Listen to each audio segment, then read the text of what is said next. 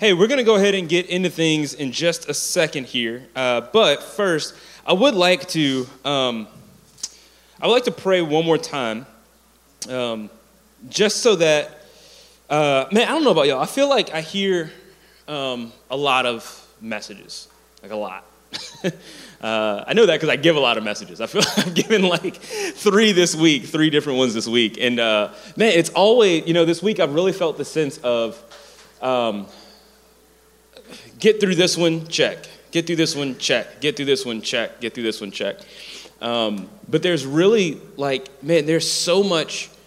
We're talking about the goodness of God. Like the goodness of God is revealed in his word every time that we get into it. It's revealed through worship every time that we get into worship. It's revealed through prayer every time we engage into prayer. And if we're not careful, we will miss that because we just kind of go through the motions, right? It's what we do as human beings. We hear a message, we have a conversation about it, and then maybe that's it.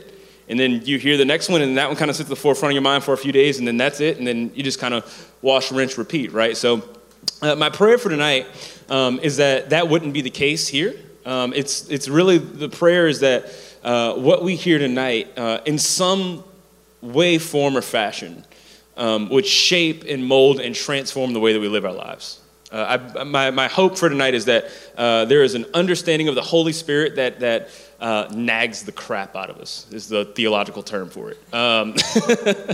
But seriously, my hope is that whether this is a message that you hear tonight and it just seeps into your heart and it gets to work immediately, or if it's one that for whatever season of life you're in right now, it's just a back pocket. I think a lot of messages are back pocket messages.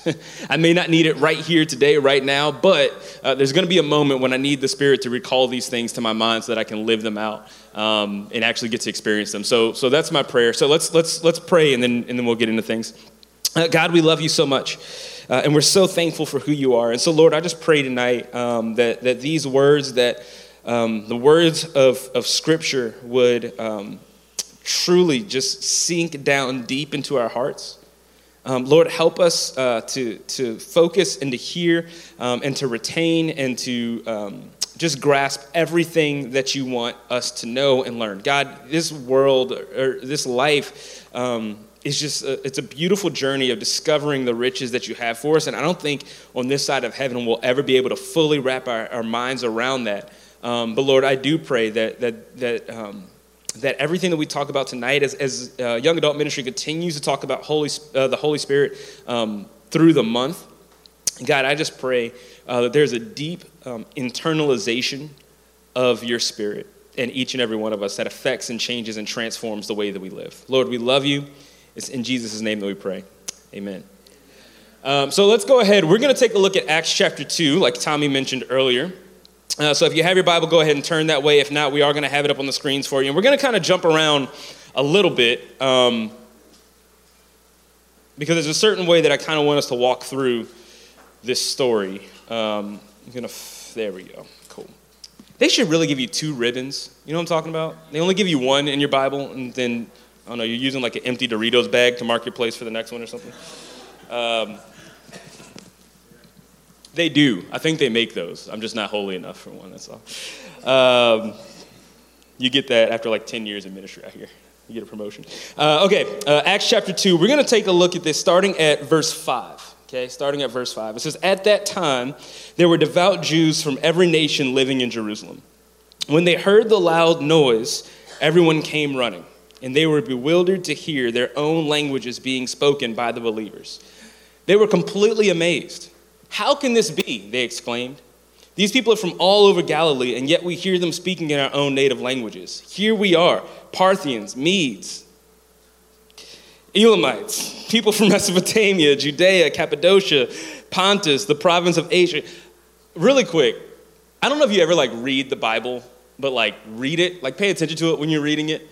So Acts is written by Luke, and Luke is kind of like a news reporter who's writing all of this stuff down. There's no way one person in the crowd was like, "Look at all these people from this place and that place and that place and that place." It's funny to me how he kind of wraps all this up inside of these few verses. But yeah, he keeps going.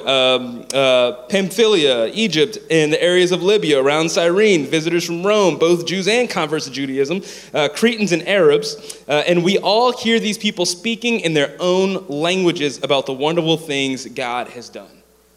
All these people are from all these different places, and they all hear in their own languages about what God has done. It said they stood there amazed and perplexed. What can this mean? They asked each other. But others in the crowd ridiculed them, saying, they're just drunk, that's all. Really quick, this is a safe place. I've never been so drunk that I spoke multiple languages fluently at the same time. I don't know what they thought was going on here with them. That would be impressive, I will admit, but I've never seen anyone accomplish that. But this is Peter. Man, I love Peter. Peter always gets the bad rap as the disciple that had his foot in his mouth. Peter was rough around the edges, and I know that because of verses like this. It says, Peter stepped forward with the 11 other disciples and shouted to the crowd, listen carefully, all of you, fellow Jews and residents of Jerusalem, make no mistake about this. These people are not drunk as some of you are assuming. 9 o'clock in the morning is far too early for that. Like that was the issue. He didn't have a problem that they were accusing him. He's like, come on, catch us at 4:15. All right. It says, what you see was predicted long ago by the prophet Joel. And so Peter starts to talk about this moment that they're all experiencing. And he's talking about how the Old Testament actually, it foretells of this moment, that all the people who have been scattered all across Jerusalem are going to come back together under the name of God when something happens, right? And that something is the death, burial, and resurrection of Jesus Christ, but also the outpouring of the Holy Spirit, which we'll look at in just a minute. Let's go ahead and jump past Peter's message here. Not that it's not important, but I think for the sake of the story, we need to kind of look ahead a little bit. When he was done, we're starting at verse 37. It says, Peter's words pierced their hearts, and they said to him and to the other disciples, brothers, what should we do? Peter replied, each of you must repent of your sins and turn to God and be baptized in the name of Jesus Christ for the forgiveness of your sins. Then you will receive the gift of the Holy Spirit. This promise is to you, to your children, and to those far away, all who have been called by the Lord our God. Then Peter continued preaching for a long time, strongly urging all his listeners, save yourselves from this crooked generation. Those who believed what Peter said were baptized and added to the church that day, about 3,000 in all. And all the Pentecostals said, amen. It was a great day, right? Let me ask you, what are you really good at? Like, what is that thing that you're like, I do this and I do it well, and it might be the best thing that I do. Here's what I want you to do. I want you to take that thing and I want you to think of like the verb form of that thing, okay? And then I just want you to add ER after it. So let's say if it's work, you feel like you work really well, you're a worker, right? Okay, I want you to turn somebody next to you. On the count of 3, I want you to say what that thing is. Ready? 1, 2, 3.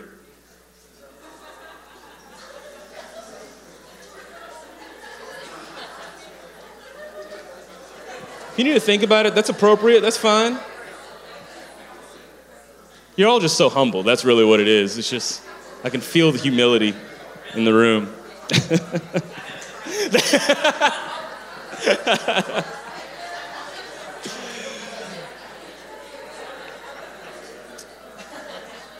Listen, whatever that thing is that you feel like you're really good at, it becomes very easy to kind of identify yourself with that thing, right? I mentioned earlier, I have been preaching a lot this week. And I enjoy preaching. I think it's a lot of fun. I love being able to dive into the Word and look at it and to be able to find a way to kind of express that to other people in a setting, especially like this, is really encouraging. But let me tell you something. As a preacher, verses and chapters like this become highly problematic, for me at least. Because for a really long time, I read this verse like the worst way possible. It was complete butchering of everything that God intended for it. I totally didn't get the point. If you've been around church for a while and maybe you've heard this passage before, you hear, Peter, he goes out and he preaches, 3,000 people get saved. And this is normally a point where preachers will make the joke like, man, I wish I had that message. Well, read your Bible because it's in there. It's the part that we skipped, but it's in there, right? And so I remember reading this and be like, man, I couldn't imagine going out and preaching a message that was so good and so spot on that 3,000 people get saved just like that. And then if you keep reading on, more and more people getting added to this number daily. And I'm like, man, what is it that he does, right? And so my natural inclination for this is thinking, well, let me look at what Peter said, and maybe if I formulate an outline that's just as crisp and as clean and hits the 3 points the way that his does, then maybe I can present a message like that. Or in other times I've had the thought where, it's just the platform. Like, you give me 3,000 people, I got you, man. Like, Jesus, come on, let's do this, right? Maybe that's the way that you think about it. Maybe we assume like, that was biblical times, things are a little bit different now. Like, if we had a fire worship set beforehand, like if we had Tommy and we had somebody whose voice can go where no man's voice has gone before, like then we would really crush this whole thing. And so what's happened a lot of times in church culture and even for us as individuals is we found ourselves trying to manipulate things the exact same way, right? Oh, well, if I just have this, or if I spend this amount of time in my Bible every day, or if I spend this amount of time in prayer, or if I somehow have you ever had this? I know this was big for me growing up. If I can formulate the correct sentences and prayers that move the heart of God, then everything would change. But the issue here is the same thing that I faced when I would read through Acts chapter 2. See, I would always look at what Peter did, and I always thought that's where the power was. But it's not. The power is in what comes right before that. Acts chapter 2, verses 1 through 4. It says, on the day of Pentecost, as the believers were meeting together in one place, suddenly there was a sound from heaven like a roaring and mighty windstorm, and it filled the house where they were sitting. Then what looked like flames or tongues of fire appeared and settled on each of them. What Tommy was talking about earlier, fire and wind, come and do it again, this is where that comes from. And everyone present was filled with the Holy Spirit and began speaking in other languages as the Holy Spirit gave them the ability. And then that's when we go into the portion that we read at the beginning of this. What comes unlocked when you take this entire story into account is that Peter's eloquence had little to nothing to do with it. As a matter of fact, the NLT, I think, at least in what I found, is the only translation that I find that says that the words of Peter pierced their hearts. So many other translations say the message of Peter is what pierced their hearts. That God was doing something behind the scenes that Peter could never do. Here's the thing. Even if I could string together the right, I can't even do it now, the right string of words, even if I could piece together the right string of words to communicate, to do what Peter did here requires something different. I think that's the reason why Luke takes the time to explain all of the people groups that were there and all of the languages that were represented. Because I think that Luke wanted us to look at this and say, there is no way that any human could accomplish the things that God was accomplishing here on this day. And so when we look at our faith, don't look at your face. If you look at our faith, I wonder if the reason why so many of us aren't experiencing God is because we've somehow eliminated God from the equation. Like, we've removed God from our faith in a sense, okay? I'm not saying that you don't pray to God. I'm not saying that we don't sing to God. I'm not saying that when you come together like this that we're not doing it in the name of God. However, we have a tragic issue in our faith communities of neglecting the Holy Spirit, who is God. So we try to accomplish the things of God without the presence of God, and it creates tension. It creates a problem. You see, we live in a culture where it's so easy to fabricate emotion. It's so easy to manipulate a feeling. And so we try to take that and we try to bottle it up. But I want to ask, like, man, if we have, this is the reason why I love what we do in here. Like, that's such a big part of it, right? Man, when you strip away the fog machines and you strip away, if you take away the coffee, if you turn the music down just a little bit, like to an appropriate volume, you know what I'm talking about? Let me ask you something. If all of that happened, would you walk into a church service and say, well, that's it. Today's a wash. It's not going to be that good today. Why? Oh, because the lights don't work. Because the lights don't work? The Holy Spirit can't move because the lights don't work? If we strip away everything that we know of what a traditional gathering or service time or any of that stuff looks like, let me ask you something. What's left? It should be the Holy Spirit. At the core of what we do, at the center of everything that we do, at the center of the reason why we get together, it should be so that we can have experiences within the presence of God that change us from when we leave outside of these spaces, right? But here's the reality. That's not just something for us to experience in these spaces. It's something that you carry with you all the time. the experience of spending time with God and with your Creator should not only happen in confined spaces of these walls. It should happen outside of that. It should happen each and every day. This is the reason why the Bible tells us to pray without ceasing. It's because there should be a constant communication with the presence and the Spirit of God. And I'm afraid that a big part of the reason why we don't, I think that the ignorance of what God can do or what the Holy Spirit can do is the byproduct of an ignorance of who the Holy Spirit is.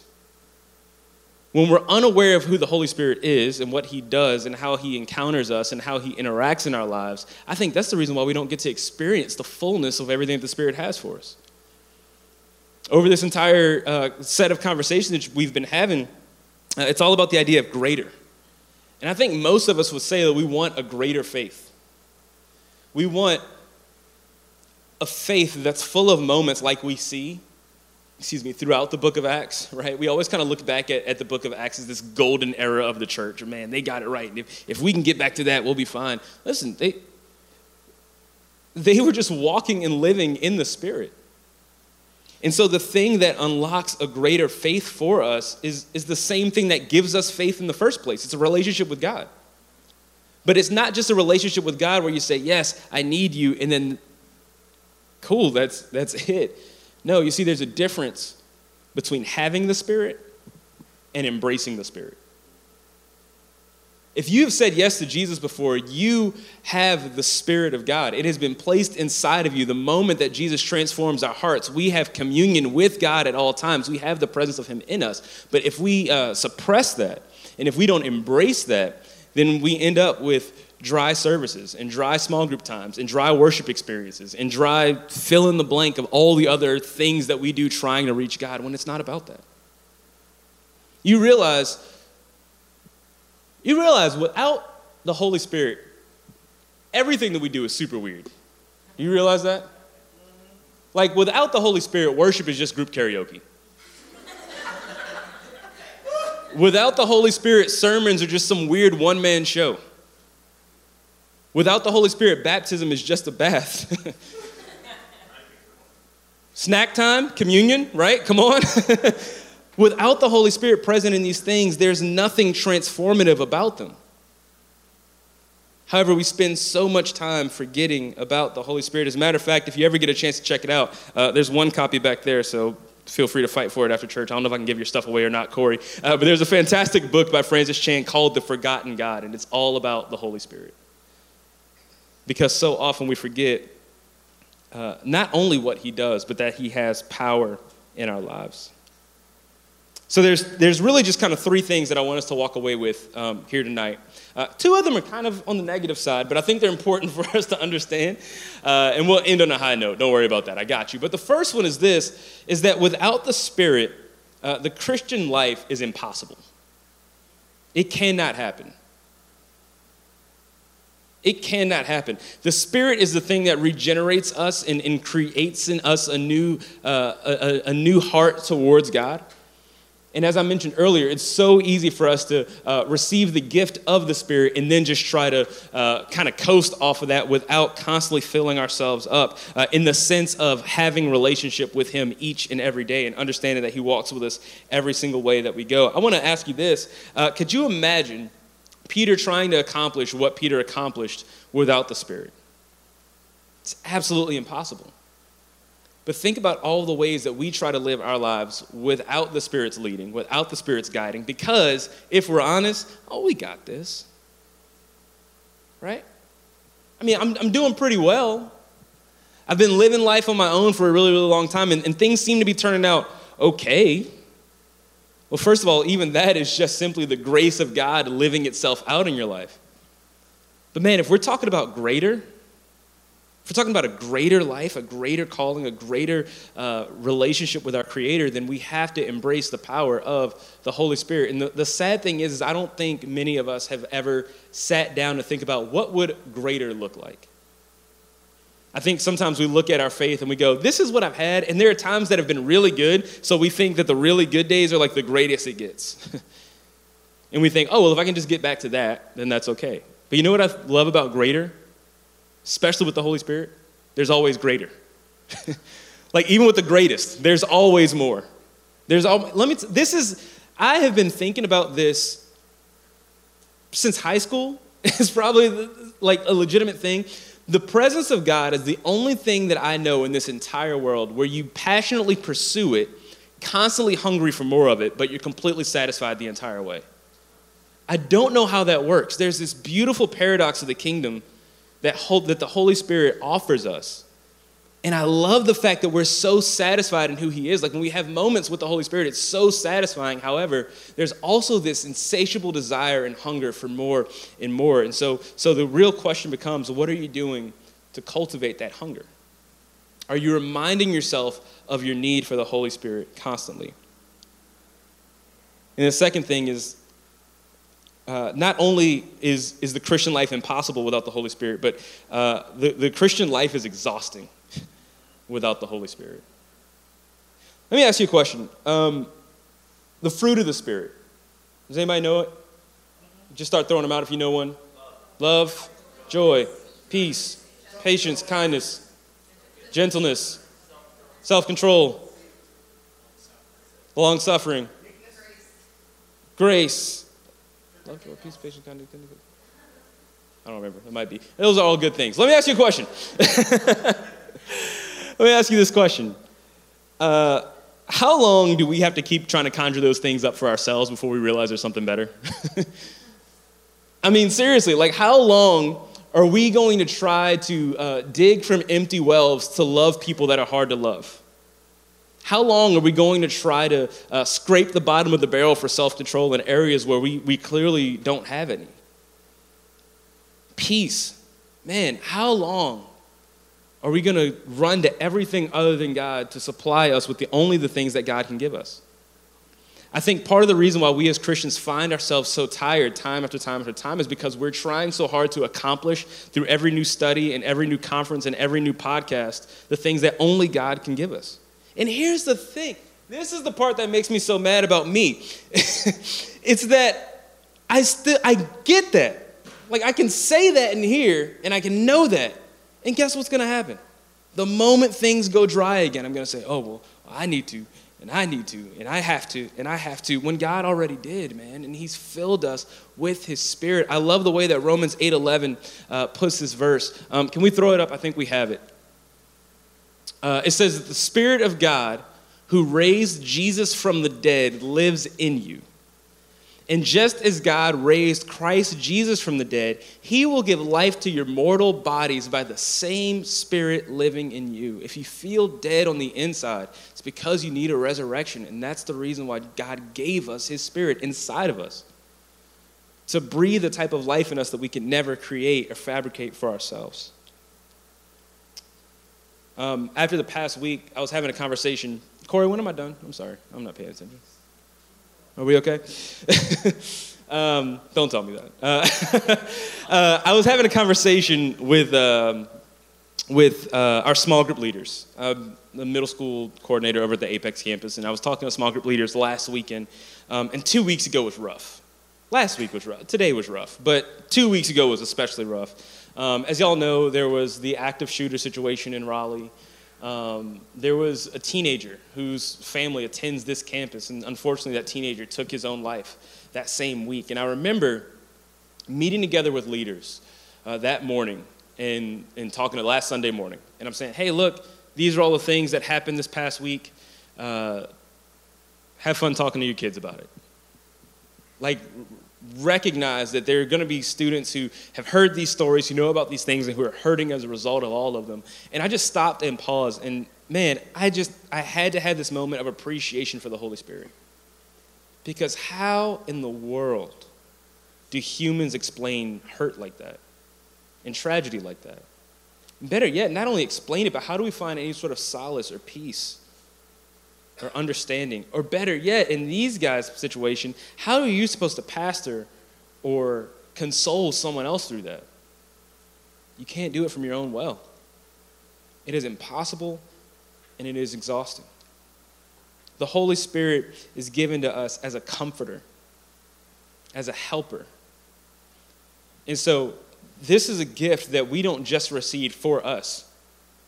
But the Holy Spirit is a gift, and he gives us gifts that are designed and used to be shared with other people. And so you can try to create those things for yourself. You can try to make those things happen.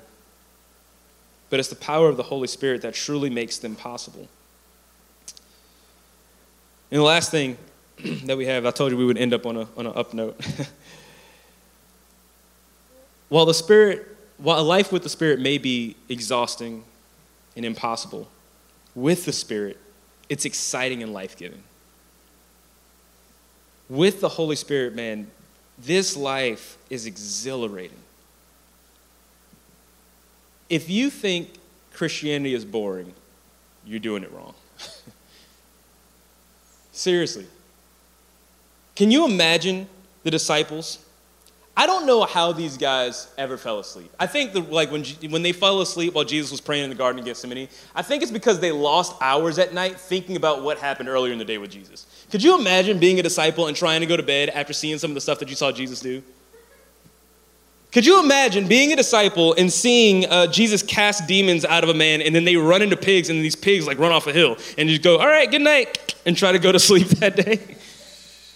Do you ever think about the conversations that Jesus had one-on-one with the disciples? The ones that maybe aren't recorded in Scripture. Could you imagine having a conversation with Jesus and not having an existential crisis every night? Because I think the thing that made it so exciting was not just that Jesus told me these things about myself, but that Jesus told me things that changed the paradigm of life. I think the disciples every single day, I think whenever Jesus wasn't paying attention, they were like, yo, that was crazy. Can you believe that? Did you see what he did? I mean, there's even one of those moments recorded when Jesus calms the storm and they all stop and they say, who is this man? That even the wind and the waves obey him. Listen, Romans 8:11 says that same power lives inside of us. So if we are following the leading of the Spirit, if we are walking every day in purpose, if we wake up every morning and we say, Holy Spirit, lead the way, I guarantee you that is a recipe for the most exciting day you've ever had in your life. There was a period I was probably around 20. I was at least 21, 22. I remember, I was actually bartending. I worked at a cheesecake factory at the time. And I remember there was a string of days where I would pray. I would say, God, please open up an opportunity for me to have a conversation about you with someone who sits at the bar today. And every single day it happened. And after 3 days, I stopped praying. But it was great. It was so amazing. It was wild. And it was eventually a practice that I got back into. But man, let me tell you something. When you're walking with Jesus, it is impossible. It is impossible to just go through the status quo. As Christians, we should not find this life as exhausting as non-Christians do. Yes, there's going to be times where you're tired. There's going to be times where you need rest. But the rest comes the same way that Jesus needed rest. It was because he was living the type of life that was so led by the Spirit that he was fully being poured out, and he found his rest in communion with his Father. And we have the opportunity to experience the exact same thing. So here's how I want to close it out. I want to talk to three different people who are here. The first is to the Christian who feels like the Holy Spirit has been dormant in your life. I just want to repeat this from earlier. You can have the Spirit, but still not embrace the Spirit. I know that there are people in here who had to drag themselves here tonight. I know there are people who, when your alarm goes off in the morning, and you know you want to spend time with God, you're like, I can't because I don't know if I'm going to get anything out of it. I know there are people who want to have a better prayer life, but every time you try, you fall asleep. And the reason why I know that those people are in here is because all three of them are me. It's like the last week of my life. But I know that the reason for that as well is because we just need the Holy Spirit to stoke something inside of us, to remind us of the importance of his presence, to remind us of the beauty of having a relationship with him. Think about this, man. We spend so much time looking back at what God has done. Like, we spend so much time looking at like the miracles of the Old Testament, the stories from Acts, and we're like, man, God, that stuff was so dope. But you know what the Bible actually teaches? The Bible teaches that those people, they actually look forward to us, to the day when the Spirit of God lives inside of us and we don't have to go in a tent and cross our fingers so we don't collapse. They were praying for a time that God would dwell among his people, and we are that people. So let's not be the ones who just suppress the Holy Spirit's leading in our lives. The second group of people that I want to talk to is the person who you haven't accepted Jesus yet. This is going to sound weird, but until you say yes to Jesus, none of what we talked about is available to you. I think there's a grace that we get to receive. The love of the Spirit is poured out, I think, on everybody. I believe that God fully gives everyone a glimpse at that. But there's something special that happens when we say yes to God and we give him permission to move in and get to work on our hearts. So if everything we've been talking about is like, man, yeah, that's what I want. I need something greater in my life. I'm looking for purpose in my life. I'm looking for direction in my life. I'm looking for comfort. I'm looking for a helper. This is what the Holy Spirit promises you. And so there's my sales pitch. The third thing is this. Man, whichever of those two people that you are, you need to embrace the Spirit's moving in your life a little bit more. I think all of us do. I think all of us have that space. Right now, I know for me, I typically make that space when it's convenient. It's like, oh, I'm on vacation this week. Holy Spirit, do whatever you want to do. Rarely do I ask the Holy Spirit to be with me in the car ride from my home to the office. Rarely do I ask the Holy Spirit to lead me on every trek through the grocery store.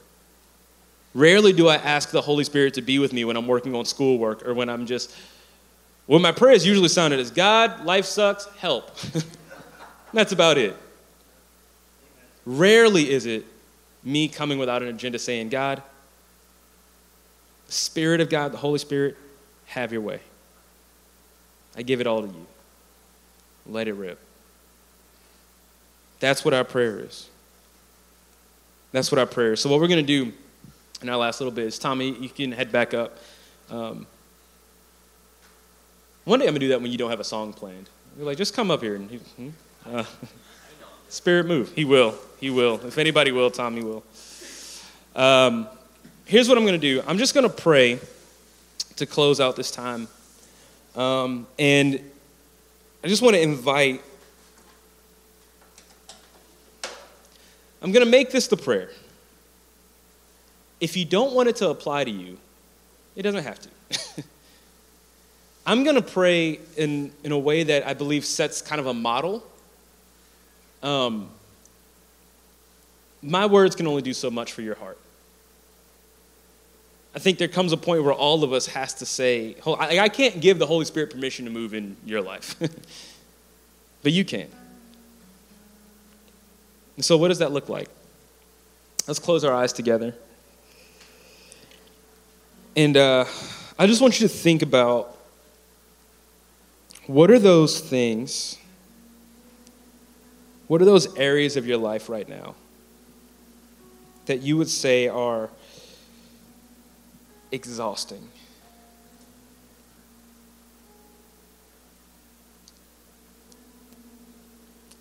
What are the areas of your life right now that feel impossible? Holy Spirit, have your way.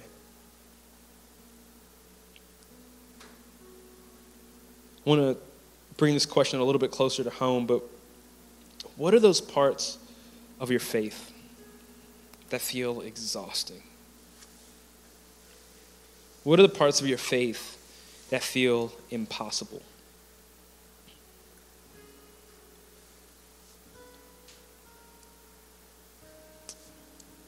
Holy Spirit, have your way.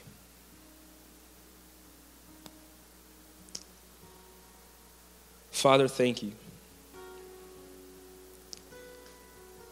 God, we are coming to you as a room full of broken, undeserving people. Lord, it is a miracle that you put clothes on our back every day. And yet that is insurmountable to the miracle of you putting your Spirit inside of us. And God, I want to pray that we would never take that gift for granted ever again. God, I want to pray that we would never suppress you, that we would never grieve your Spirit, as the word says. God, there's so many things about life that have us confused and worried and stressed and anxious and overwhelmed and ready to give up.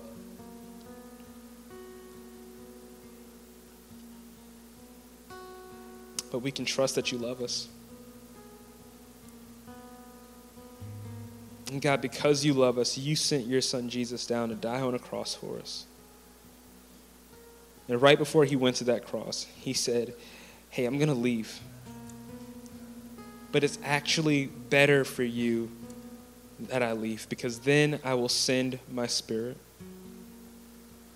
God, I pray that Acts chapter 2 isn't just something that we read with googly eyes and say, man, could you imagine? But instead, let us read Acts 2 and say, God, thank you for what you started then and what you're doing in our lives now. Thank you for the way that you've poured out your Spirit on each and every one of us so that we can live the greater life that you've called us to. God, you didn't leave us alone in our darkness and in our misery to fend for ourselves or try to figure it out for ourselves.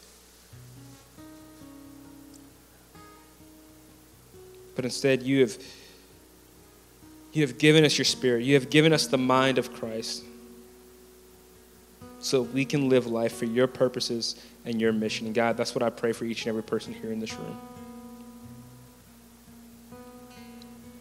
Father, we love you. Thank you for your Spirit. It's in Jesus' name that we pray. Amen.